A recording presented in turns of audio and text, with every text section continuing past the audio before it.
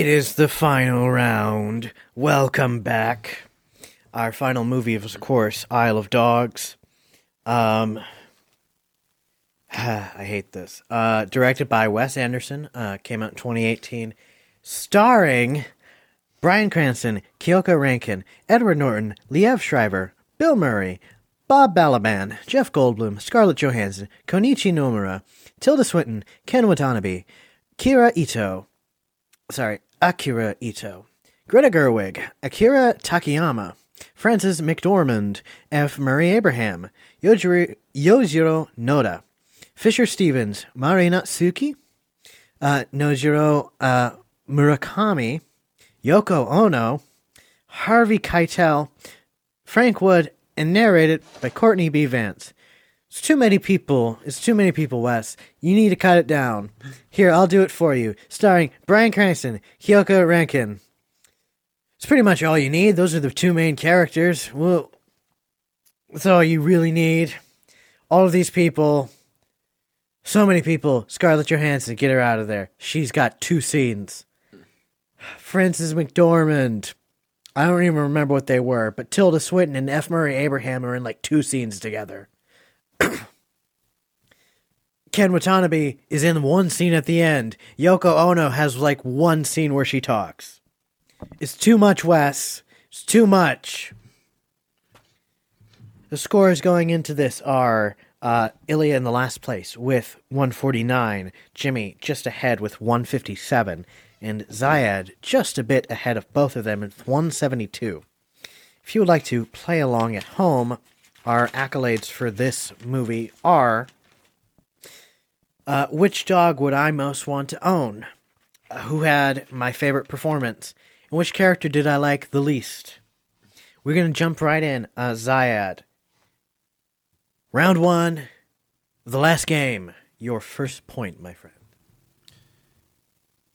So I'm going to go with a kind of softer point, but I wanted to talk about how with all of their collars, it depicts a big reference to their previous lives, obviously, because they're all on the island. But before, talking about how one of them was, I should have written down their names, but one of them was like a dog actor. The other one was from a baseball team. The other one was just like a regular old house dog. And I think that that really plays a big part and the overall essence of the man's best friend type of thing. And I think that's something you would have really appreciated. Just like a small detail, but also very impactful with trying to, even if you're not an animal person, it would have showed a very deep thought into that detail.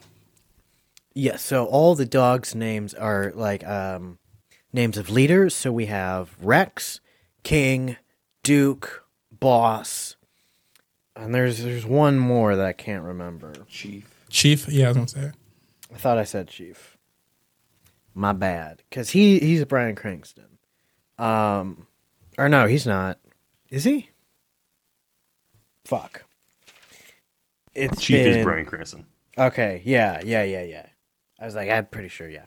Thank you, Ilya. Yeah, no, I do like that they're dogs from all walks of life.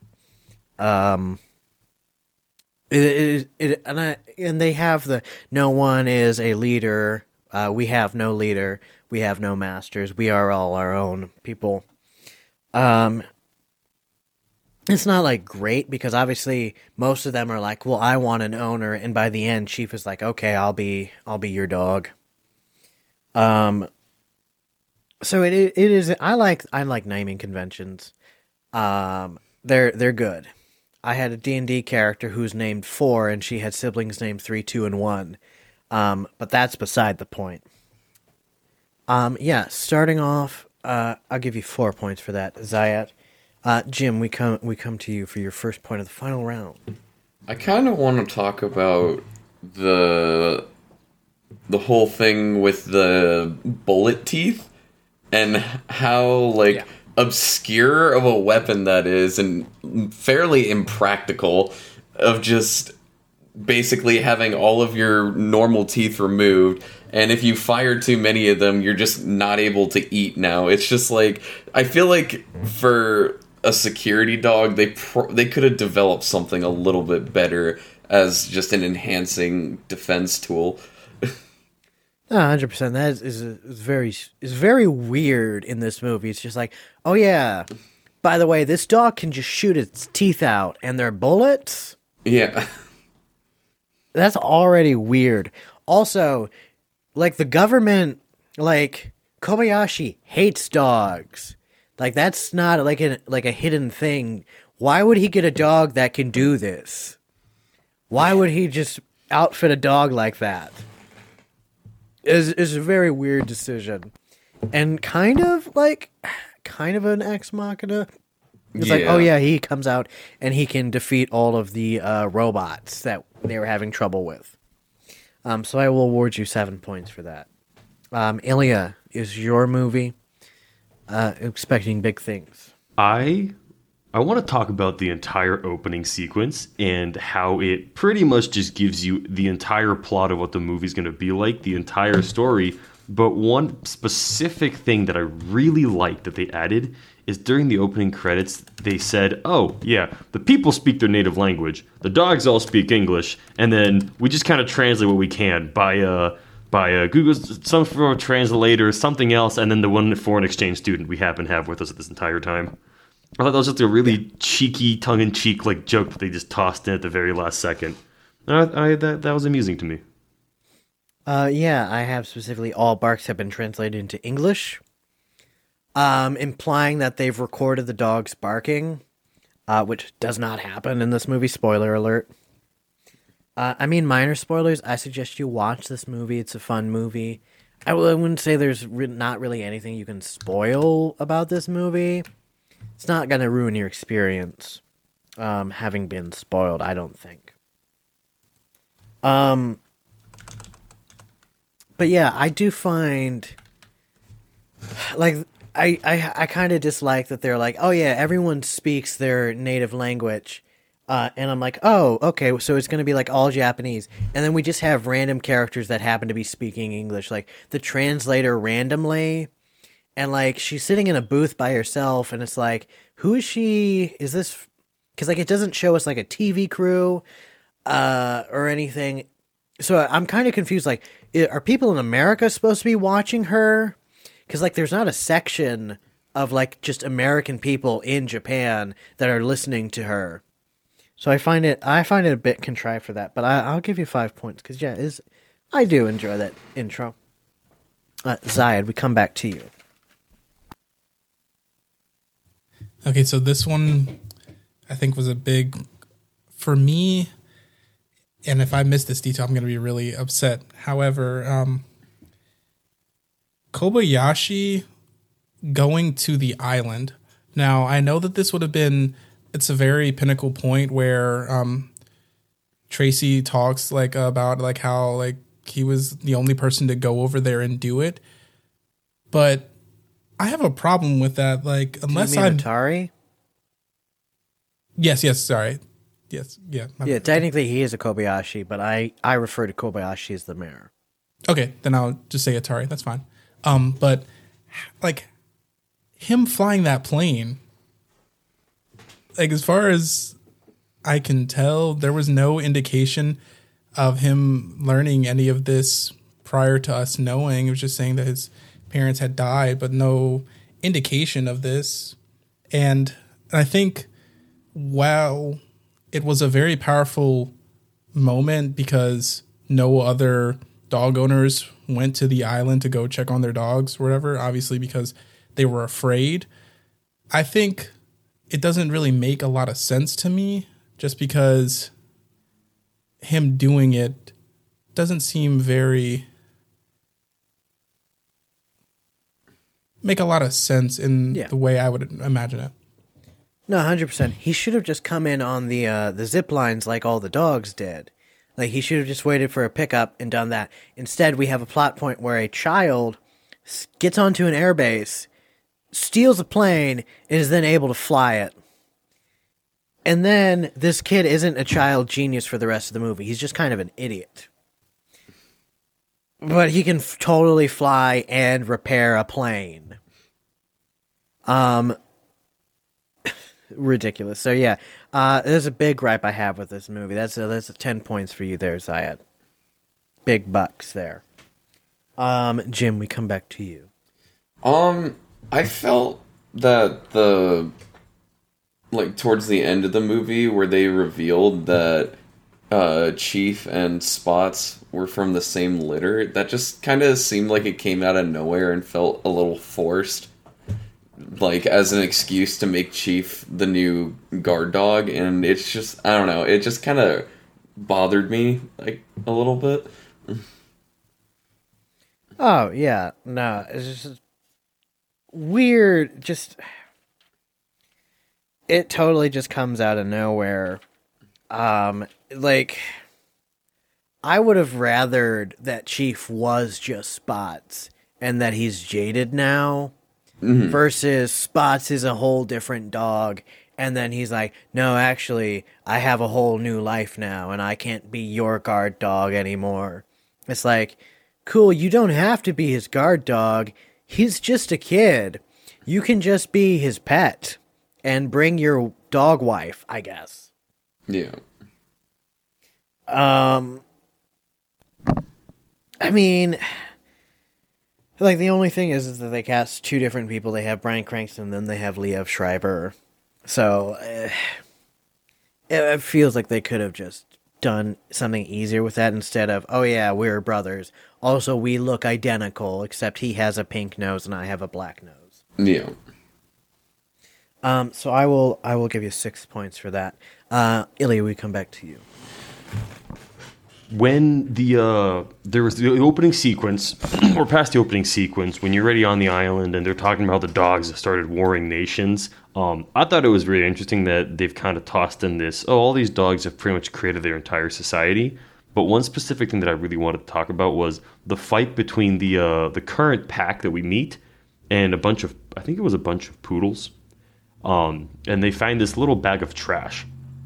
Now, I first want to mention a little Easter egg, that the texture of the bag is actually the same pattern that you could see on the apples from Fantastic Mr. Fox, but that's more of just my own little thing with Wes Anderson movies.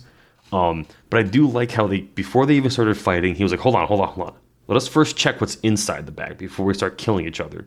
They tear open the bag, and he's like, sardines, core, apple core, bananas, like, all right, worth it. And then they all start fighting each other. Like this is the most key prize on the entire island, is a bunch of fish bones, an old pickle, some rotting rice, and a banana peel. And I thought that was really funny. Yeah, no, I agree with you 100%. I do have the exact quote of, before we tear each other apart, let's see if let's open the bag and see if it's worth it. Okay. I did not write, I thought about writing down all the stuff. I didn't. So I just list a bunch of disgusting things. Okay, it's worth it. Cut to cartoon fight. I love the fact that they added cartoon fight into this.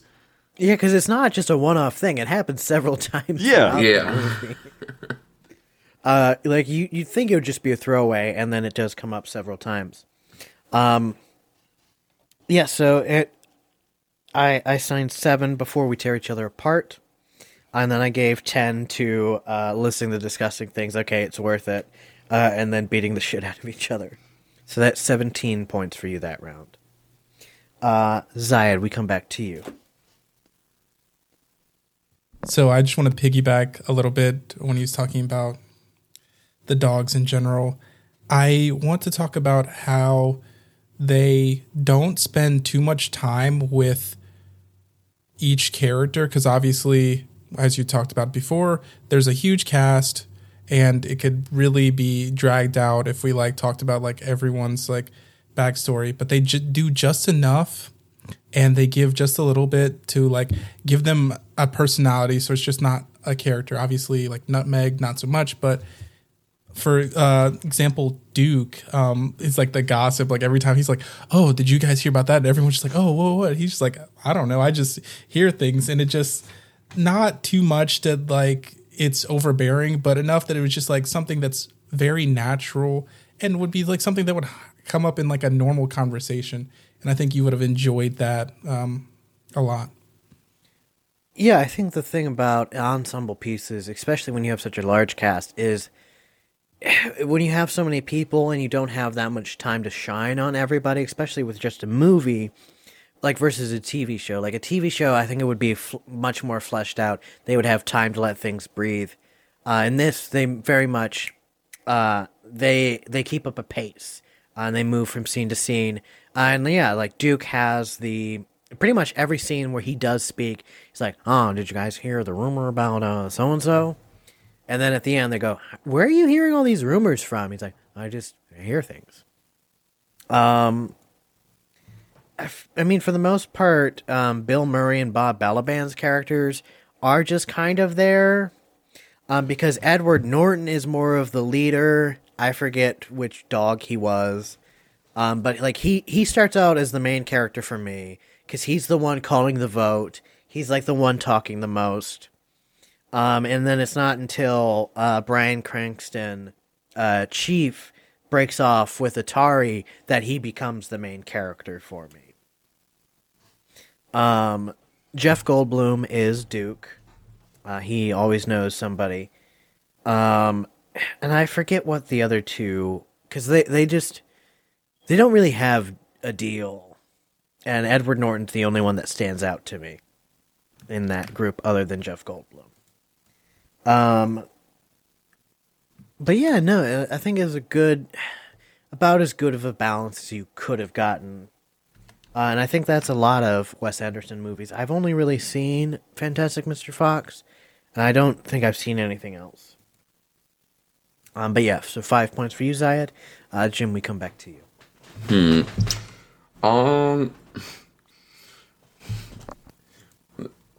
One of the parts that I kind of found funny was when they finally traveled across the island to get the information from the all-knowing Oracle, and it's just, oh yeah, it's I think even Chief calls it out. It's like she's not like a mystic, she just knows how to watch TV, and that was just kind of got a little chuckle out of me. Let me see. I'm trying to remember. Is that before or after he gets cleaned? I think it's before, yeah. This would be before. Yeah, yeah.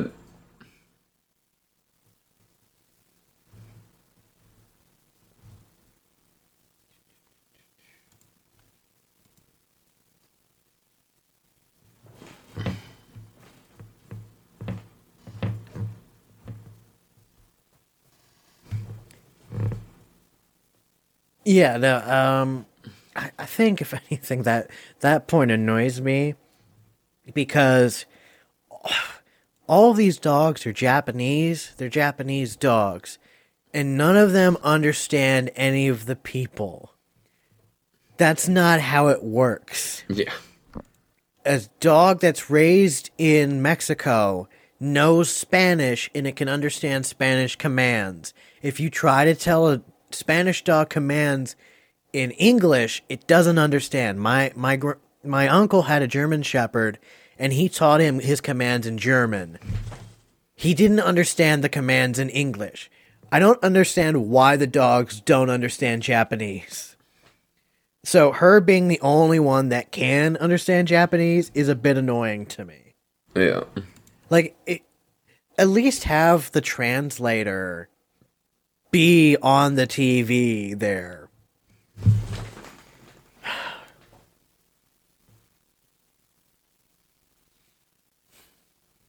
Although it is kind of funny that she's the only one that can understand. I will give you 3 points, mainly out of pity. Ilya, we come back to you. I actually do want to talk about the cartoon fighting. They kind of called themselves out halfway through when they started fighting the robotic dogs. I'm gonna bring up that entire sequence. The entire thing where you see I think it was Chief. He kind of puts his nose up and he's like, I can't smell him. He doesn't smell like anything. And then after they had done the rumble and they all escaped, Chief and Nutmeg had a conversation. He was like, yeah, it's just been a weird week, man. I fought this dog. It was a robot dog. I'm not hurt. I still bit him. Not really sure how I did that.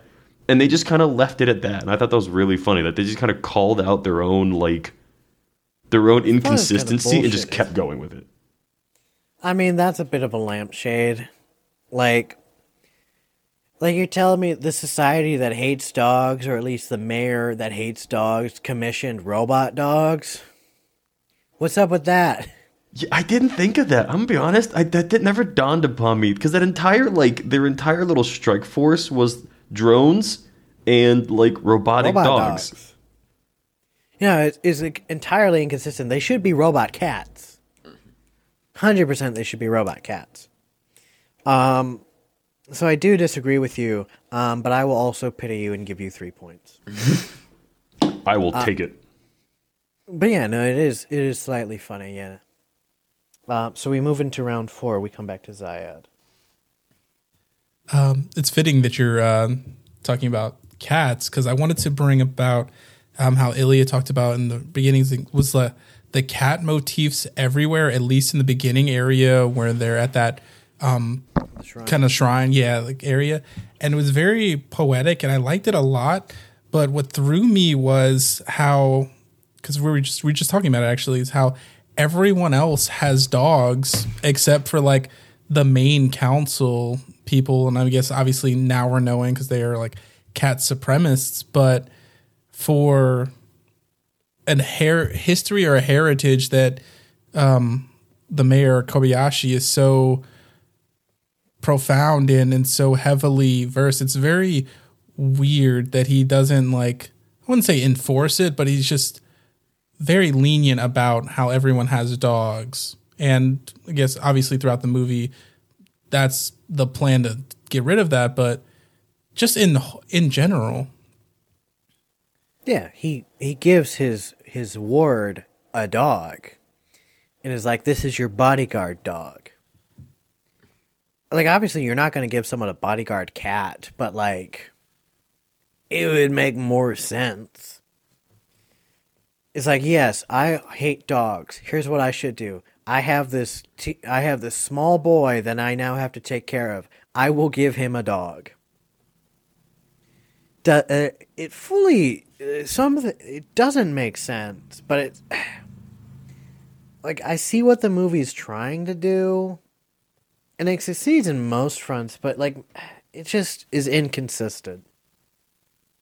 I'll give you 4 points because you kind of are just reiterating on points already made. If I remember correctly, I think part of the reason why the dogs were banished to begin with was because of the sickness. Yes. Because the sickness wasn't made by them. I think it was just a general dog flu that they couldn't quite find the cure.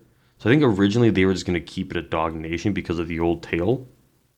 And then because of the sickness, they were like, oh, we can just enact this master plan of bringing cats back. Yeah, really, it just seems like a plot of convenience. Yeah. They don't, there's nothing that oh yeah, we actually introduced that disease. It's no, we actually have scientists working on the cure. We're going to stop them, but why would you even let them work on a cure if you don't want them to be cured at all? It's just is fully just kind of weird, and just they just did stuff I will talk about it later because there's one thing specifically that I'm you just did this because you wrote yourself into a corner. Jim, we come back to you.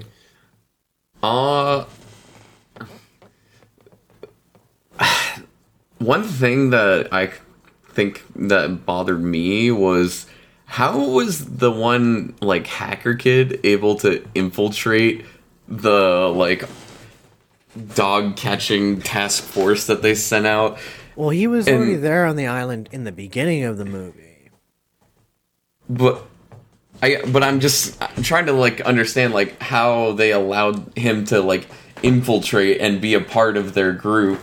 And yeah. Yeah, and in the same light, the drones and dogs, I understand that, but how did him hacking affect the gas packs on the actual guards themselves? I feel that should be its own separate mechanism and not be connected. to like some sort of interface or internet. Also, did he kill those guys? Yeah, he did. He just straight up gassed them. It's like, also, how did they pump the gas into the gas mask? That is horribly backwards. Yeah. It makes no sense, and it's disturbing as all hell. It's like, now that you say that, I'm remembering that so vividly because I thought about that too. Because I was like, why would he be doing?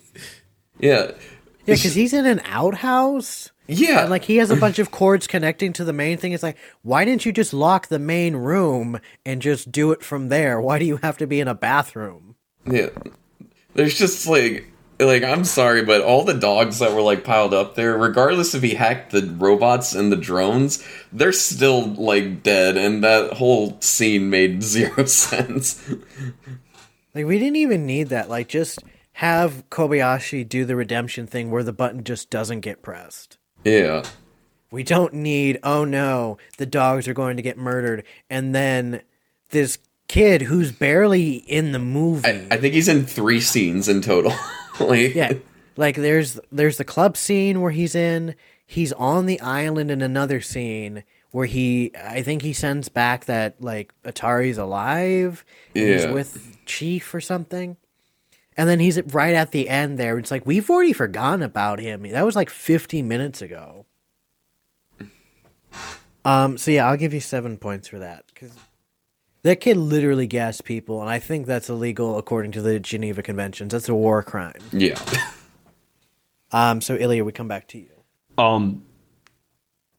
Wes Anderson likes to play with the idea of Chekhov's gun. It's kind of like how, one of the creators of The Community kind of played around with the circle of stories. Wes Anderson really likes his Chekhov's gun.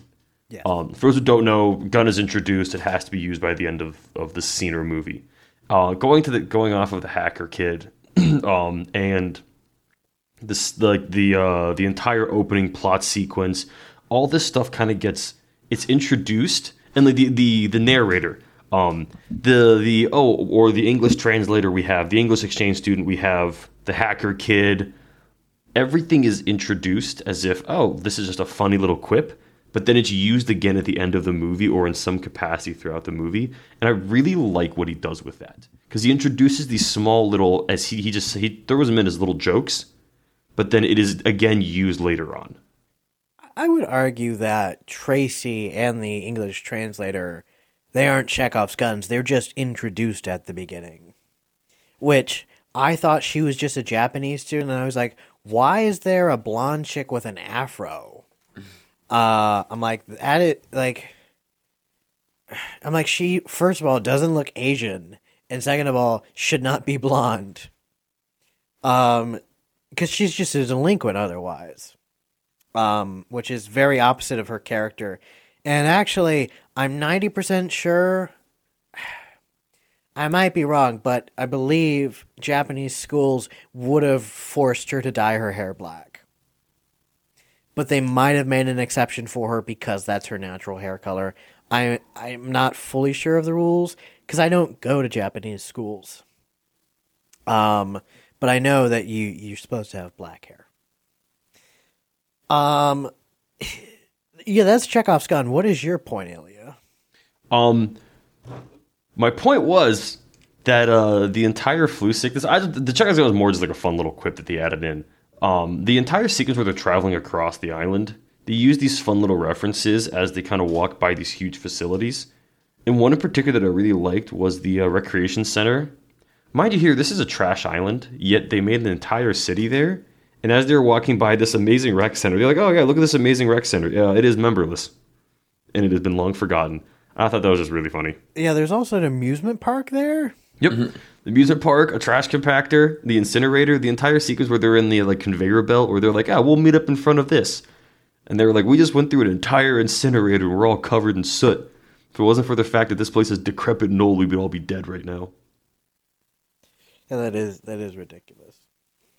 I will give you 4 points. Yeah, because like they established that I think Kobayashi is going to turn this into Kobayashi Land, but that's not like super clear, you guys. All right, we move into round 5. The dick button is now available for anyone to press at any moment. We score stand.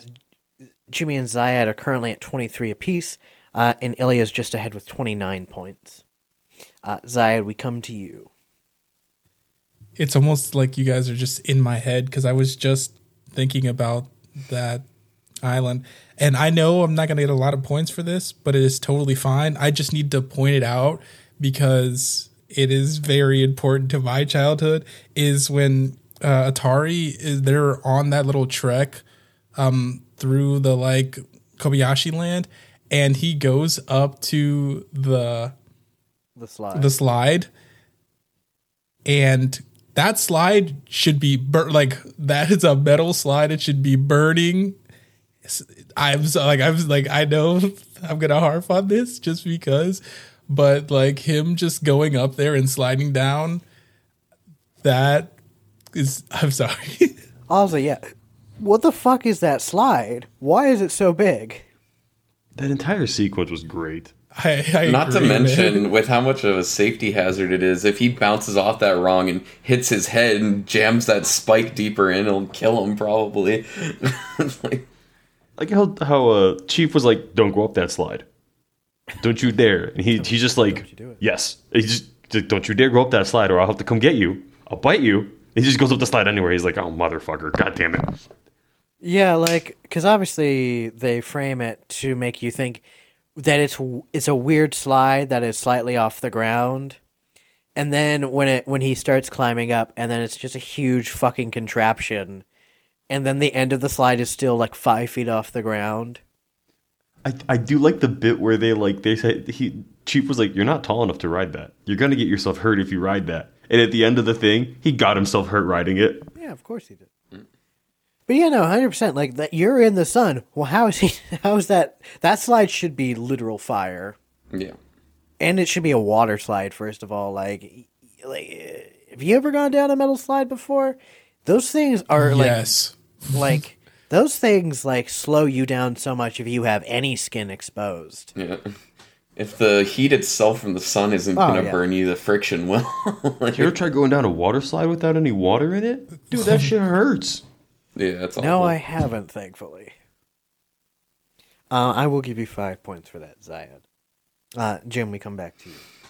I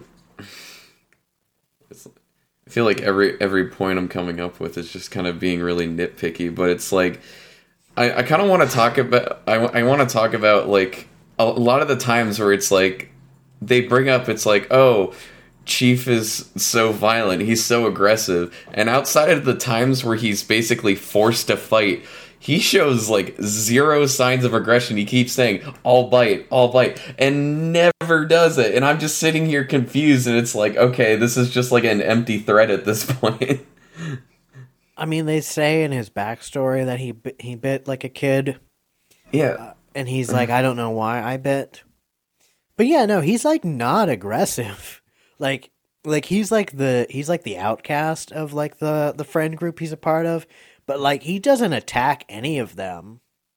Yeah, he only fights when he's forced to. It's like when the robot showed up, it's like, all right, Chief, go get him. It's like, wait, what? It's like, they're kind of just dicks in that way because they're just like, hey, Chief, you're a stray, you can fight him. He's like, what? But yeah, it's all like right, thanks, Chief. They bring up how aggressive he is, and he never really shows that aggression. And he becomes domesticated at the end. Yeah, I just found that kind of strange and kind of had no payoff, I guess. Yeah, other than his backstory, and then his backstory just makes him depressed. Yeah. So I'll give you 6 points for that, Jim. Ilya, we come back to you. I actually do want to talk about the Atari's little metal spike in his head. Yeah. They pull it out the first time. They're like, "Oh, hey, look, it's gone. It's empty." And then just it appears back in his head after he crashes the second time, and they just never address it. It's like it got pulled out the first time. They were like, "We are not doctors. He should definitely get that checked out." And then crashed himself again, and then just had the same spike in his head for the rest of the movie. I don't know if I noticed that. I mean, you could explain it away because he crashed twice. Yeah, he crashed twice. So there's a reason for it being there, and but it's then just funny. it just went right back in. Yep. But yeah, no, it feels like they just made him with that in there, and then they filmed a bunch of scenes with it, and then they were like, oh, fuck. We need to have a reason for it to be back in there, because otherwise we have to reshoot that in, that it already takes a while. Because this is stop motion, by the way. And I'm 90% sure that they're doing it the classic way of actually making puppets and moving them a lot, which, if you guys don't know, takes a lot of time. I once made a Lego stop motion project for my film class. It took me like 3 hours. Most of which was building a Lego house, because I was much more confident in my skills than I was competent builder. Because I didn't have enough bricks to make a uniformed house. So, like, it was just a smorgasbord of different bricks in different colors. It looked gross, but I shot around that. And it took time, you guys. I had to make sure there was enough light and everything. This took so much time to do. I don't know how anyone does stop-motion movies ever. It's crazy. Sorry, what were we talking about? Oh my gosh. The spike in the head. Spike in his The head. spike Because in you got his me thinking head. about stop motion movies, and I realized like Wallace and Gromit and Box Trolls. Yeah. You I've ever seen remember Wallace Box and Gromit. Trolls? I don't know what Box Trolls is. That movie was really cool, but like Wallace and Gromit was, but it wasn't like puppet, it was like clay. They spent hours making clay motion for Wallace and Gromit. Like the Were-Rabbit, that was all fucking clay. I feel like it's got to be hardened clay. Like, it can't just be moldable clay. Well, they have skeleton frames underneath that they'll mold the clay around, but it's all moldable clay. It's none of it's like baked. No. I think some of the set pieces are. No, that's got to be no. No. they Some of the can't. set pieces are because they have to be baked, but majority of the the characters are all soft, so they can move them around. Oh, I'd hate that so much, because you put too much pressure, then you have a fingerprint on there. Yeah, and then you majority have of to their go, time was spending trying to like airbrush out fingerprints. jeez. That reminds me of know- the one scene from Parks and Rec where Ben does an entire stop motion thing that he spends 2 weeks on. It's like a 30-second video. He looks so defeated afterwards because he had spent 2 weeks recording it. I feel like that's what claymation is at this point. It's just like I've spent 2 years making this amazing film, and then you realize you have like 30 minutes of footage. You know, I think that there's a plot line in an iCarly episode where Spencer does a stop motion video, and like I think he spent several days on it, and then Carly's boyfriend person comes in and like picks up one of the things, and Spencer just freaks out. I remember that. And at the end, it's only like 7 seconds long. Because they show it. Because like it's like an alien, and there's a tortilla and like a potato thing. Yeah, I'll give you 7 points for the thing in the head being put back in the head. Like, just don't crash the plane again, and don't have him rip it out.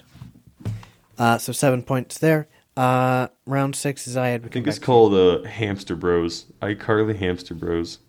Oh. Space Hammer burritos are food.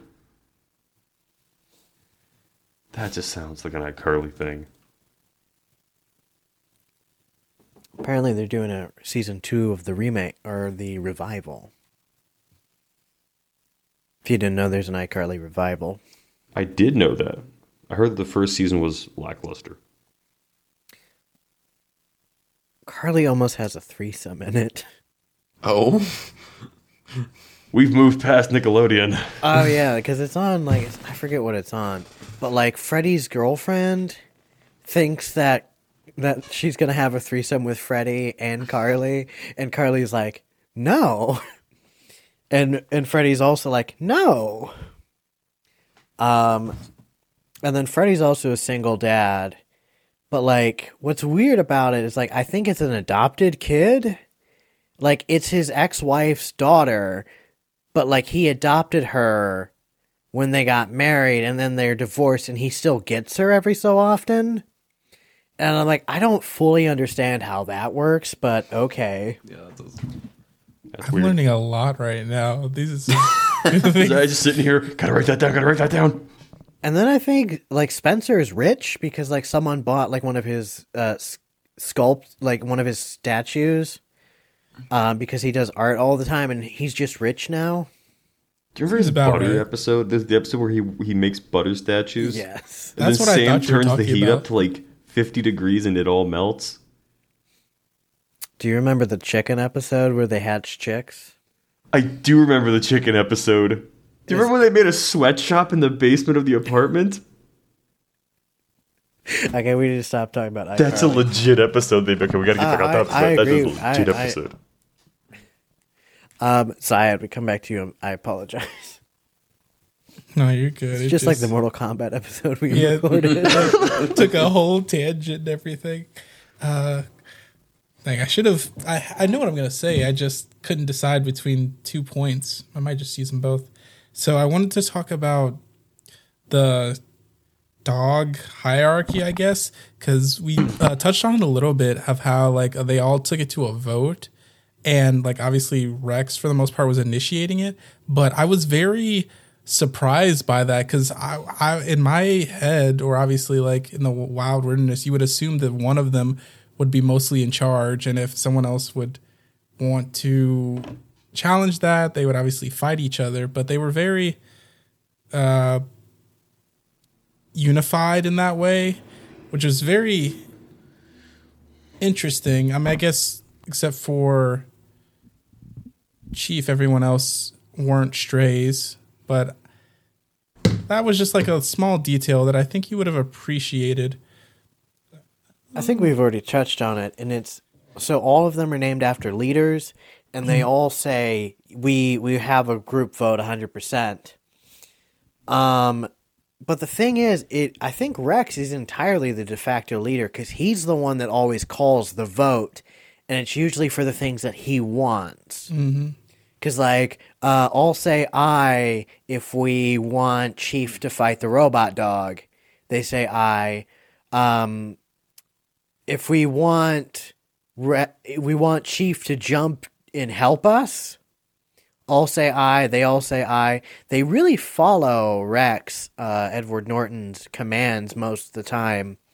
But they say, yeah, we all have equal say.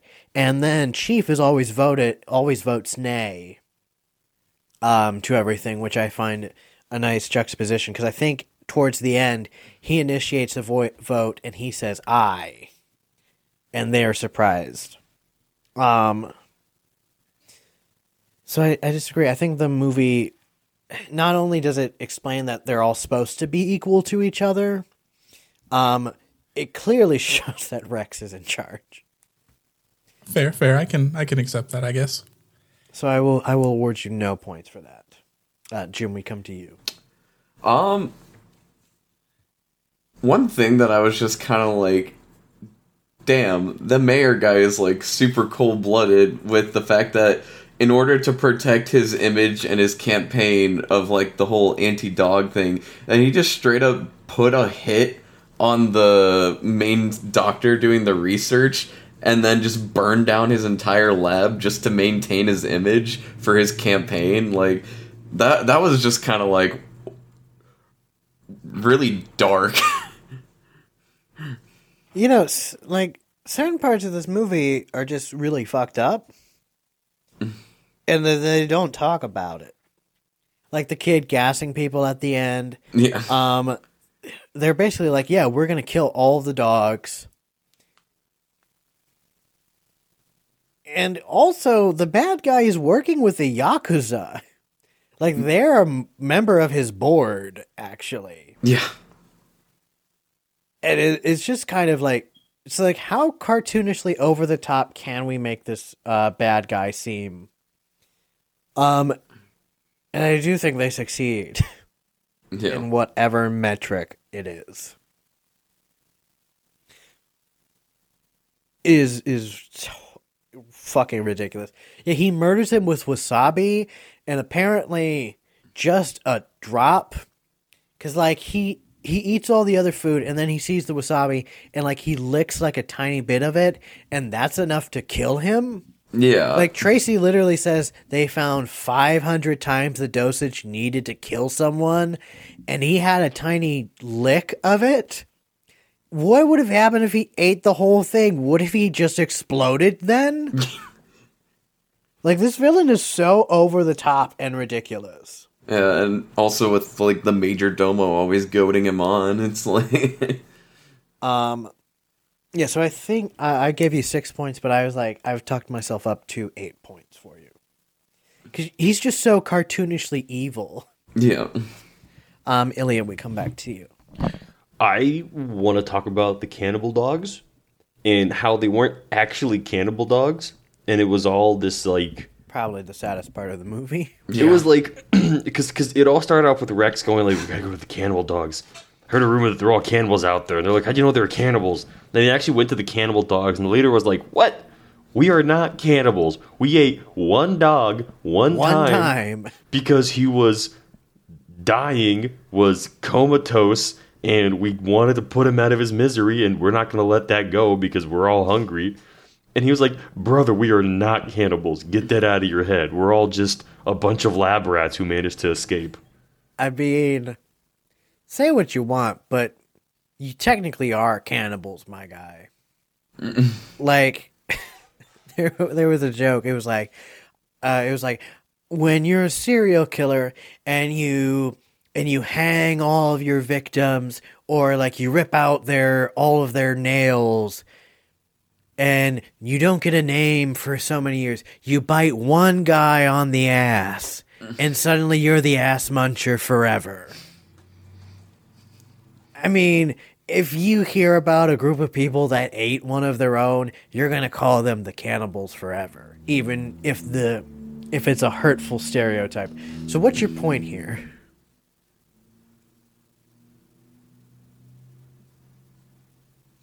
Ilya. What's your point here? Why I thought it was a really funny little addition that they were like, no, hold on now. Oh yeah, we're not technically. We're technically cannibals, but it was one time. It was a one-time thing. We're all okay. But I also did like that entire lab sequence where you get to see all these dogs that were experimented on, and they're still fully functioning. And you just have the original group just all just kind of standing there awkwardly, not really knowing what to do. It's like I invited my friends to the party. I feel like they could have gone more with that, because like the one dog is like missing part of its face, and like other stuff have like needles sticking into them. But like there's not like a dog that is like twice the size of all the other dogs.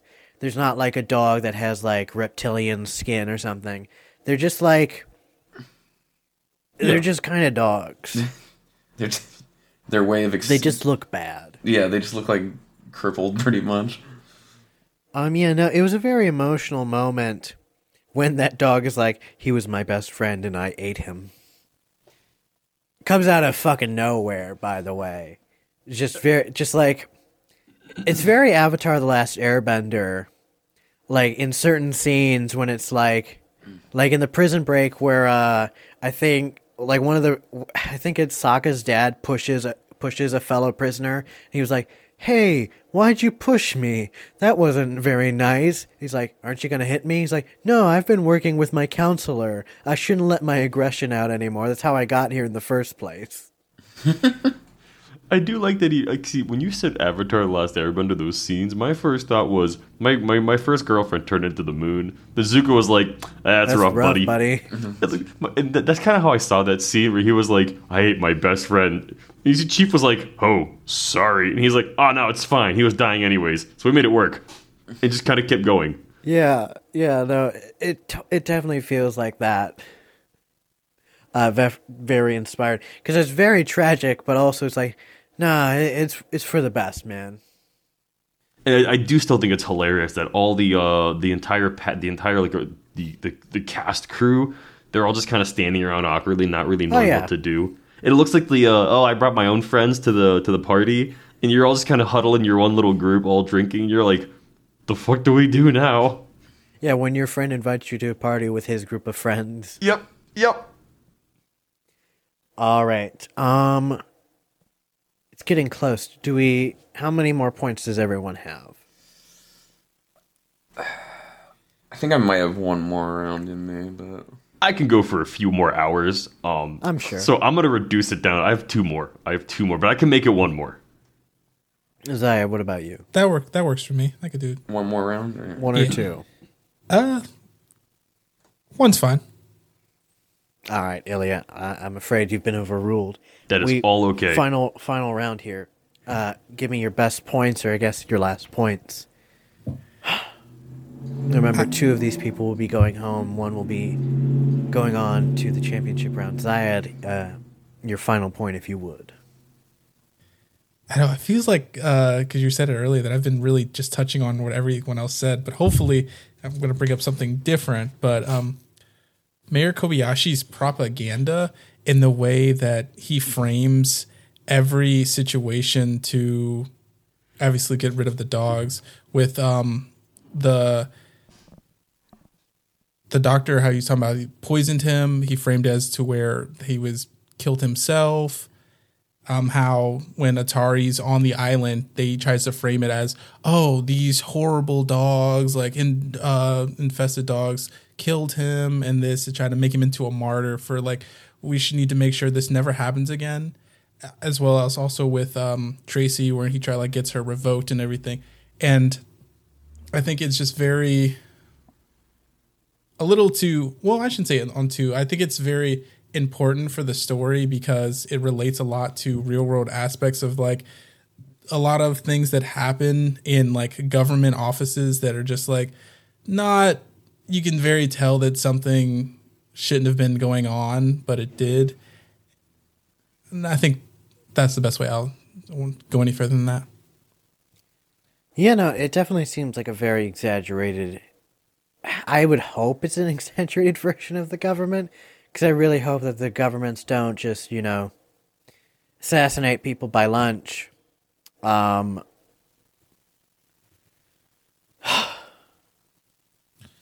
don't want to think about this anymore. That's why I didn't want to keep talking. There is no Warren Bossings. God damn it. It all comes back. It all comes full circle. So I will give you 7 points for that, Zayed.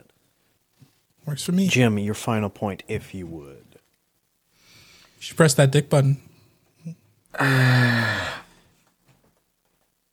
This might be a hot take, but I honestly feel like that Tracy as a character just could have just not been in the movie and not much would have really changed. I feel like a lot of the scenes that she's in just like happen for the sake of plot. But hey, Jim. Yeah. You've stumbled on to the point I was bringing up earlier. Tracy exists solely because they realize, oh no, all of our characters speak Japanese. We need someone who speaks English and understands Japanese so that the audience isn't confused because we don't want to subtitle anyone.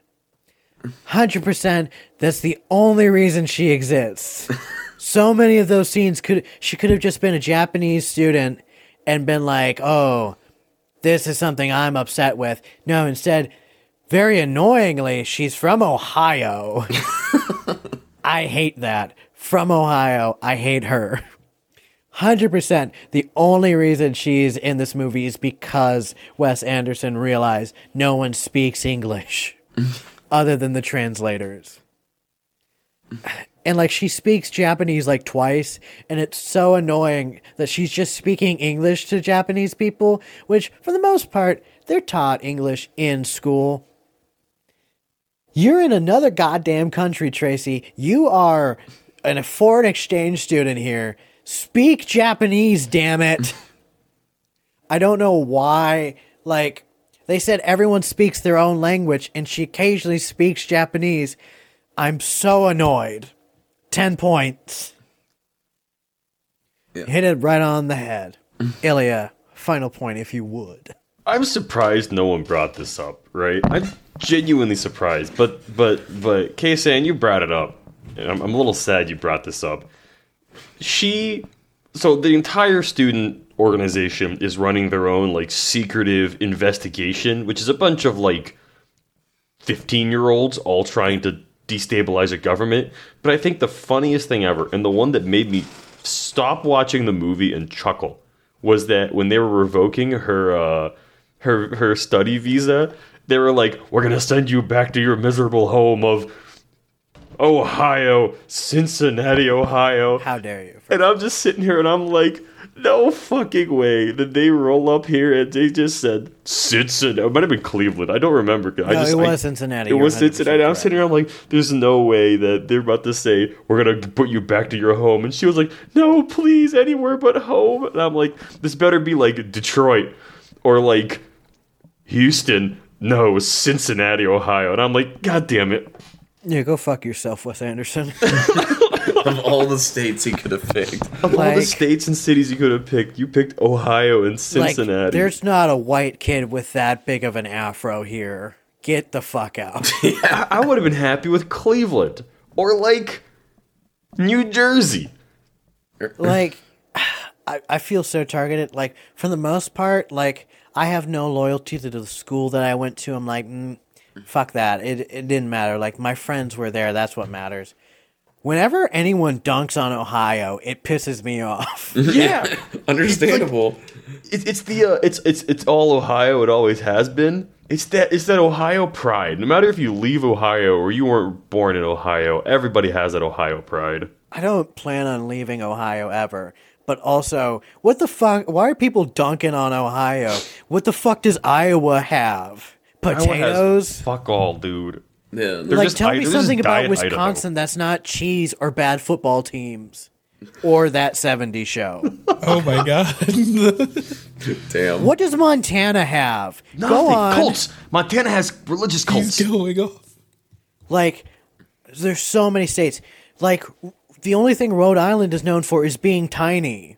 They should have sent her to like North Dakota. There's fucking nothing in North Dakota. North or South Dakota. Well, South Dakota I think has around Mount Rushmore, but Sure. Good for them. And how was it? We have the Rock and Roll Hall of Fame, motherfucker. I think we also have we the got We also Cincinnati, have the Football Hall of Ohio. Fame. don't we also have like an art like something to do with like an art Hall of Fame or something? I don't know, but I think so. There's a lot of stuff in Ohio that I just didn't realize Ohio had. yeah. Yeah, but like, I love Wes Anderson, but I was like, man, Fuck. why do you gotta do this to me? We had a better Wes. We had Wes Craven. True. Fuck you, Wes Anderson. Actually, Welcome to Ohio State, bitch. I don't know if I've told you this, Jim. I don't know if you guys know this. Which actually, I know you don't. My grandpa's name is Fred. Mm-hmm. His name is Fred Krueger. Oh, That's amazing. And Wes Craven is in fact from Ohio. Wes Craven has said that he named Freddy Krueger. I think you might have heard of him. Mm-hmm. That he named Freddy Krueger after a guy that would pick on him, that bullied him. Now, I've asked my grandpa about it because his name is Fred Krueger. Mm-hmm. He had all of the movies, and he had a Freddy razor glove, but it was plastic. Mm-hmm. It was plastic knife, so it wasn't like a full knife. Yeah. He had a plastic glove in his basement for a couple of years. And I don't know why, but he had to get rid of it. He also has so many Legos. It is kind of funny. Also, my grandpa Fred is a firefighter. Hell yeah. I've asked him about it because I was like, when I found out Wes Craven was from Ohio, I asked him about it, and he said, "There's something you should know. I'm actually Fred Jr. My dad worked in a supermarket, and there was a kid that he would pick on, who was a who was a shopping boy, and his name was Wes." That is phenomenal. This is awesome. No, I can't necessarily fully verify it. Wes Craven is in fact dead. Rest in peace. And my grandpa Fred isn't the type to really because I feel like if you're going to lie, you're going to be like, no, 100%, I am the basis for Freddy Krueger. He was like, no, it's actually my dad. Yeah. So it gives a little more layer of believability to me, especially Ohio. Unfortunately, Springfield, the setting of Nightmare on Elm Street, is usually put in Ohio. At least in Freddy vs. Jason, it is definitely Ohio. The rest, I think, is up for debate.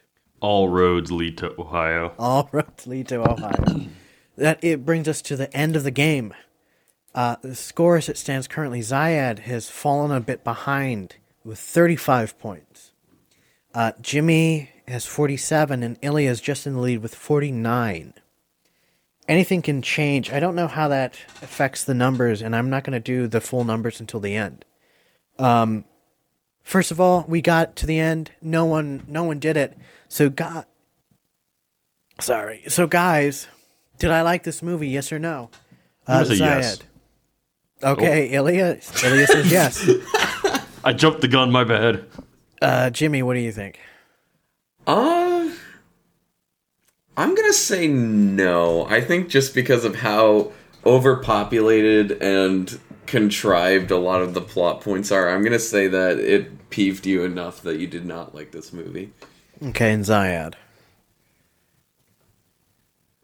Whether or not I'm also going to say yes. Yes, I liked it. Yes, you did. All right. That's points to Zayad and Ilya. Damn. For the most part, I don't love this movie, but it's not a bad movie. It's not Vampire's Kiss.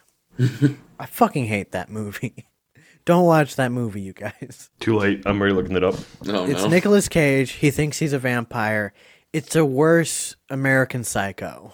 So it's just Renfield before it was. Oh, it's the meme. It's the meme movie. Yes, it's the one where he goodness. goes, I'm doing the face. He also eats a cockroach in it. I haven't really watched many bad films for this. Wes Anderson is obviously a great filmmaker. I love Fantastic Mr. Fox. Spoilers. But yeah, this movie, I didn't love it overall, but it wasn't bad. I could watch this again, yeah. I don't think I would dread watching it again. I didn't even fully watch Vampire's Kiss. I skipped the middle of it because it was just so bad. That brings us to the rest of the accolades. Which dog would I want to own from the cast? Zayad, we'll start with you. I would say King. And obviously you want me to explain why? Yes, please, if you would. Sure. I think just because he is a very well-kept dog, and obviously he did all of those movie commercials, so he would have been very taken care of. So, you wouldn't have had to, groom him or anything, because obviously all of his stylists would have taken care of that. And for the most part, he would have been very dedicated and loyal. Okay. Ilya, what do you think?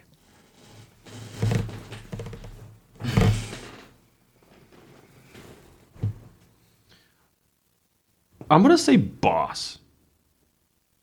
Okay. From the baseball team. Yep. Fun fact, baseball is my favorite sport. Jim, what do you think? I forget the name of the dog, so I'm just gonna call it the Jeff Goldblum dog. For the sake of it being Jeff Goldblum and also just being a goofy dog. That one is Duke. Duke, okay. Okay. I will say, so I recorded the Mortal Kombat practice round with the next group. I had accidentally given away my favorite character because I did the before when I said it, and one of them was like, "Wait a second, why did you laugh like Raiden?" That is points to Jim. It is in fact Duke. Do you know why, Jimmy? Why I would choose Duke? Because presumably I can't understand him, so I don't know he sounds like Jeff Goldblum. Yeah, no. I think it's just because of like he's very curious and also just kind of a goofier dog, but No, it's because he's a husky. Those are my favorite breed of dogs. I think he's a husky. Like his Wikipedia says, possibly Siberian Husky. It's iffy. He's pretty husky looking. Yeah. Favorite performance. Who had my favorite? I would say vocal performance, but I think overall just a good performance. Jim, we'll start with you this time. Ooh.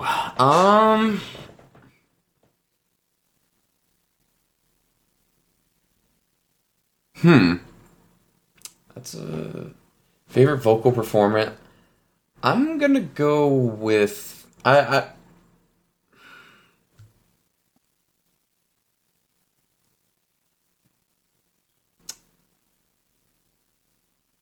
gonna go with Duke again. Jeff Goldblum. Yeah. No, I'm gonna stop. Syed, what do you think?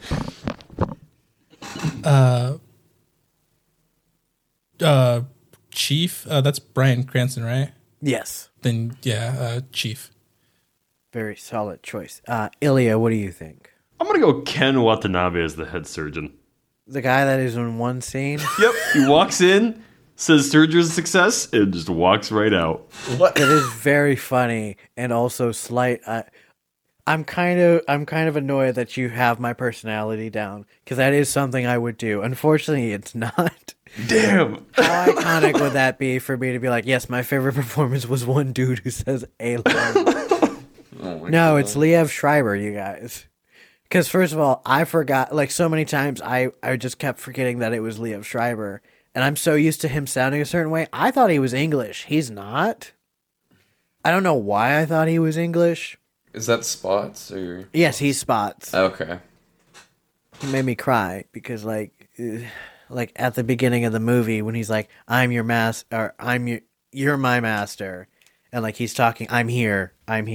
Like, God damn it, he's such a good boy. Now we'll move on to the last one. Well, who's my most disliked character, you guys? Ilya, we'll start with you. Disliked character. Hold on, let me think about this for a second. I'm gonna say Tracy Walker. Okay. Jim, what do you think? I was also gonna say Tracy. Okay.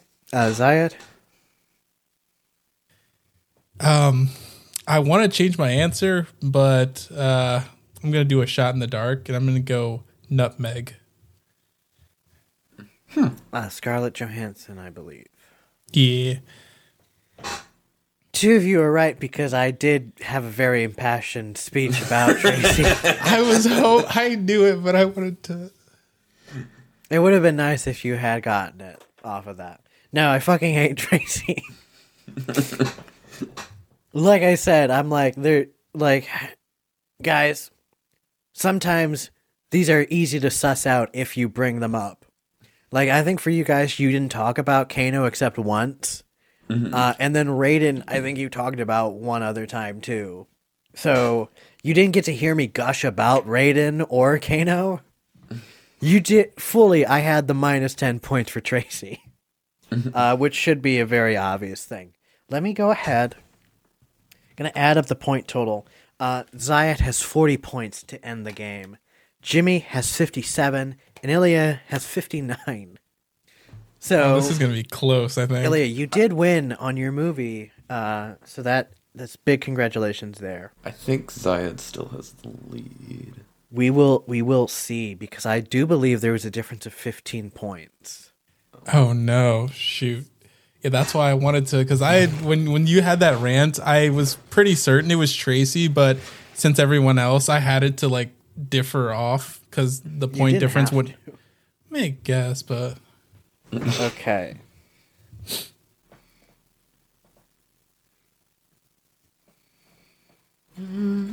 I think someone has just.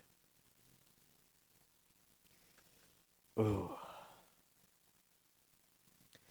The different in point total. I'm gonna tell you straight up. from last place to first place, there's only a difference of 6 points. You guys were so close to each other.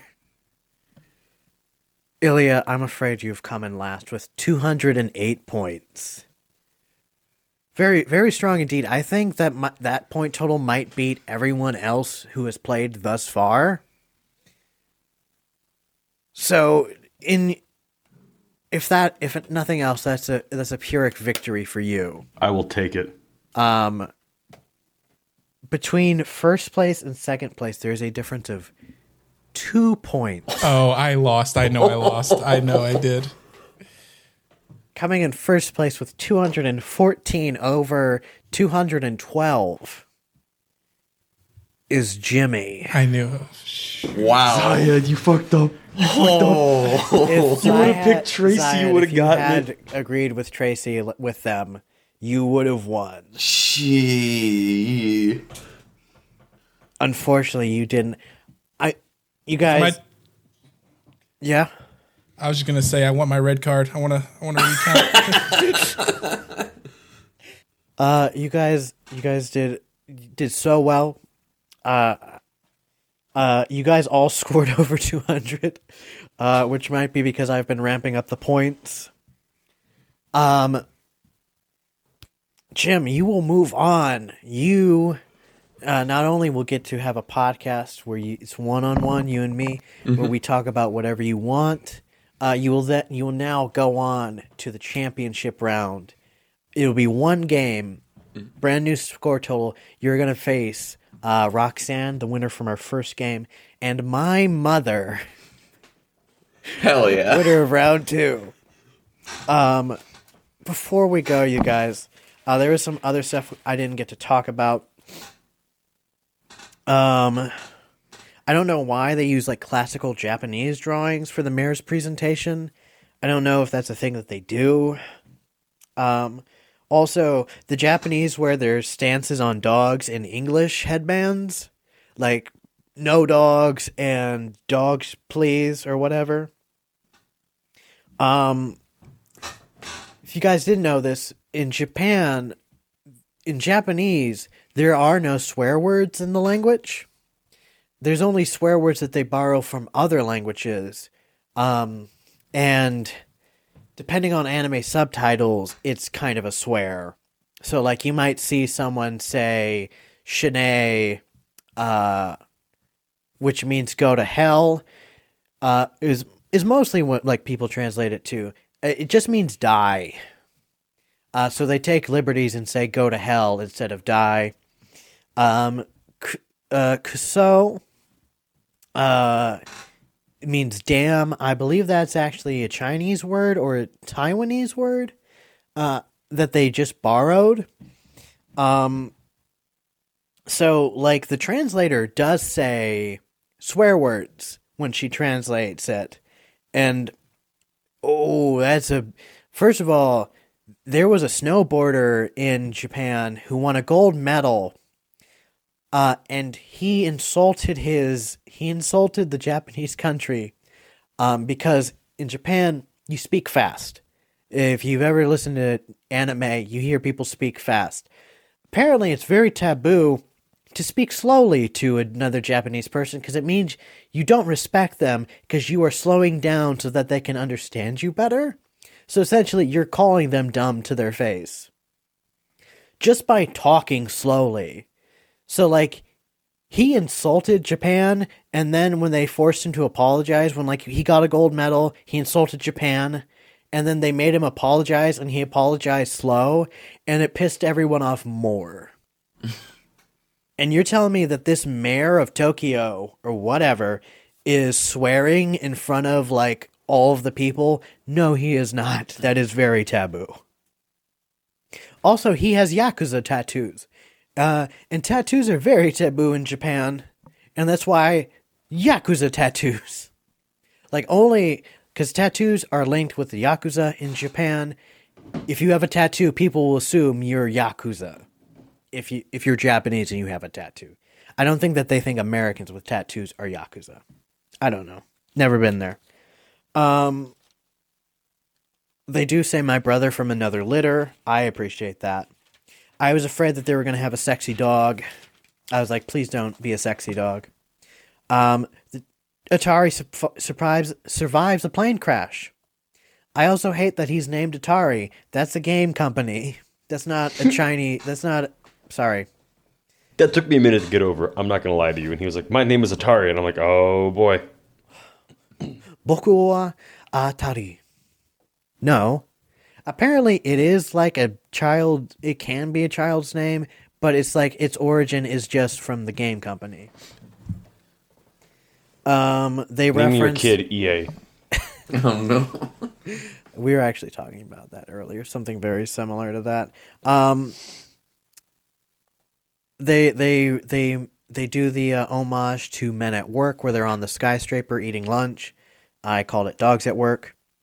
It seems like Atari can understand dog barks at a certain point. I'm very confused. The black box on his plane, like it turns off when he crashes, but when he gets back on, it turns back on. I don't know how a black box works, but I think it just either stops transmitting altogether or it shouldn't have ever stopped transmitting. Mr. Kobayashi meets a scientist when it's revealed that he has the Yakuza tattoos of cats on his back. And he leaves behind his secret evil plans. What the fuck, dude? Why would you leave that in front of someone who's clearly an enemy? The evil robot dog has a trick mode. Who programmed that? Why can he do tricks? They, of course, will be captured and violently destroyed when referring to the dogs that have kidnapped Atari. Hilarious. I'm supposed to be spinning a 9-pound bowling ball over my head. You'll just have to imagine that. Oh, I forgot about that. I did enjoy when Nutmeg did that, and then it cuts to Chief imagining her doing it. It's very cute. She doesn't need to be in the movie. She doesn't need to be on starring, and she's... That's why I chose. The technical difficulties when the Japanese is having a problem has a cat on it. I enjoy that the junior translator, the junior English translator is bad. Because, like, he corrects himself on some words, and then he's, like, not all fully caught up. The cooking sequence is just fucked up. Because, like, they take just live animals and then they kill them. They delimb an octopus. You did bring up the line. I suppose if it was working right now, we'd be dead already. I don't think you said the quote exactly, but... No, I didn't. This is also going to be a really dark thing, but if they're ever making octopus and they want live octopus, they do, in fact, just straight up cut the lid. It is just gruesome. I love when Atari tells Chief, good the boy. But also, why are random sentences in English? Like, I understand, like, it's not JoJo. But, like, biscuito. You gotta have a word for biscuit, right? They also bring up Chief and Spots. They drowned the sisters. And I was like, what the fuck? That is all... Oh, I gotta stop. Chief was so covered in grime that his coat looked black. What? He's a white dog with black spots, but he was so much covered in soot and other stuff. Presumably before he got to the island, that they thought he was just a black dog. Atari, like at one point, Atari has an earpiece in so he can listen to Spots, and he turns with it already in his ear. Like, he turns to listen to it. It's like, it's already in your ear. You're not helping by turning. When Spots has the thing in his ear and they ask him, is it because you're deaf? And he's like, no, actually, you have to have 20/30 hearing to be selected as a bodyguard dog. Anyway. I'm just like, that is just so. He like, there's so many stuff, and Spots is ridiculous, and I love him. Spots marries Atari and Chief. He's like, do you, Atari, take Chief to be your guard dog? Hey, Chief, do you take Atari to be your human? I'm like, why is he marrying them? Atari, when Spots' dog, when his puppies are born, Atari just pulls out a bottle of milk. Where'd you get that? How'd you know that puppies were going to be born? That's just weird. Also, not to mention how old that milk could be. Yoko Ono's character is literally just named Yoko Ono. What the fuck? In the scene where Tracy confronts her at the milk bar, she pulls out a dossier that's like a foot thick, and like if you rewind it, it's not on her. Like, she doesn't have a bag. She doesn't have anything. She just pulls it out of her ass. This teenager is throwing everything in this bar, and the proprietor is not trying to stop her. And then the guy gives her the cure to the dogs. The teenagers are able to storm the stage at the mayor's convention, his press thing. They're just allowed to storm the stage. Don't know if you know this, guys. Japanese guns are illegal in Japan except for police officers. They very rarely use guns because they don't believe in shooting. They still have guns, you guys. Tracy's from Ohio, of all places. Seriously, fuck off. The two stagehands randomly just pull stairs out for Atari so he can walk on stage. Atari calls Tracy attractive in his address. Like, he's not interacted with her at all. And he's just randomly being like, yes, this attractive young lady. Like, she has a thing with him earlier where she's like, I think he's cute. And then she's like, oh no, I'm in love.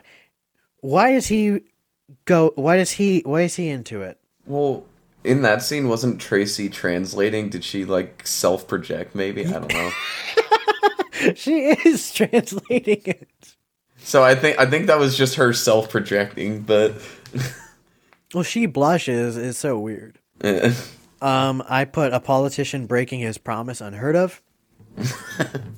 Brain surgery in progress. Ding! Brain surgery complete. I enjoy this. When the surgeon comes out, they have a mirror to show all the other characters, which is just Tracy and the dogs. And Kobayashi in the back. This is a huge thing that no one brought up. Throughout the entire movie, so we have the parallel, we have the beginning story, where there is a shogun who hates dogs, and he asks for them all to be killed, and he's like Shogun Kobayashi. And he's all about cats. And then there's the boy who stands up for the dogs. I thought that this was a parallel to that's what it pretty much is. But I was like, okay, well then Atari can't be related to him, because that would make no sense. And they bring up that his parents died. I'm like, well, obviously they orchestrated for his parents to die so that they could take him so that he wouldn't be able to do the prophecy anymore. No, he is just his uncle, I guess. Like 100%, he is just Atari's uncle. Like, distant or not. I also fucking hate that Atari, between a bunch of bullshit rules, is the new mayor. Because he has to be actually related to him for him to be the mayor. I hate that. They list that hitting, beating, or yelling at a dog should result in the death penalty, or at the very least, community service. I'm sorry, yelling at a dog? Fuck off. I think Tracy's position on the new Japanese cabinet, the American person, the Ohioan, she's the ethics czar? Or it's one of the other kids that's named the ethics czar. And then Spot has a cybernetic eye, which I just find ridiculous, but, it's whatever. Also, I was like, don't you fucking kill off Spots. Don't you fucking do it. No. They didn't, thankfully. No dogs die. Don't you in do this it. movie? Don't you do it here. Yeah, no. That is correct. Yeah. Still, I think my biggest gripe is that Kobayashi is actually just Atari's uncle. Because I was like, 100% is just, like, I guess it makes sense for him to, like, this is my nephew. And then I didn't fully love that Major Domo just goes rogue. Yeah, I want to talk about a what if, but we can obviously do that after. No, man. I mean, go for it. Oh, okay. Let Then the I'll audience at home know. Sure. This is, I feel like, yeah, what are you talking about? It wouldn't make it like 10 times better, but the thing that like the major is the one really orchestrating it, and Kobayashi was the mayor was more just like kind of like a supporter, but they just kind of like put him in that position, and then he got like way in over his head, and that's why all of the seemingly plans are just don't really make any sense. Like why the guard, like the robots are dogs, and like everything just is very off. And I feel like that would have made it just a little bit better with like the continuity of some of those things that didn't really make sense, because he wasn't really fully into it. He was just put as the mayor to like make sure this all gets done. He's like the figurehead, the face of it all. And he was just like, oh, I didn't realize I needed to do all this. Yeah, like another thing is like Major Domo is just his butler. Essentially, he's in charge of the household. So like, I kind of wish that it was his father or something. Like have Major Domo actually be the villain throughout it. And like Major Domo is like actually like, oh yeah, I orchestrated this kid's parents to die so that, and I fake the test that you are actually his uncle, you're not. And then he feels compassion because he's raised him as his nephew, basically as his father, he's raised him as his son, basically, because both of his parents are died.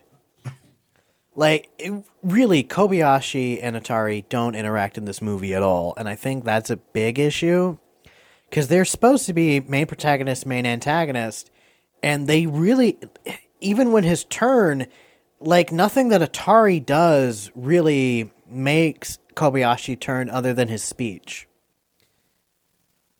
which is not, like, great. Thank you guys so much for being here, for joining me for these three movies.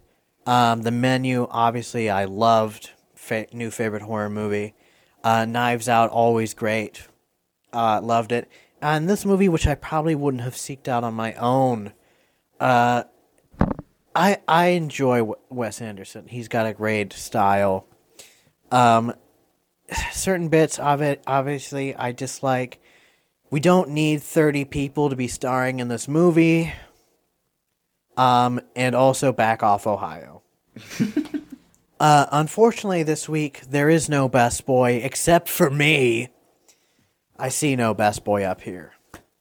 Because this was a stop motion film. So yeah, I am the only best boy. And just remember, for those of you at home, I'm always correct.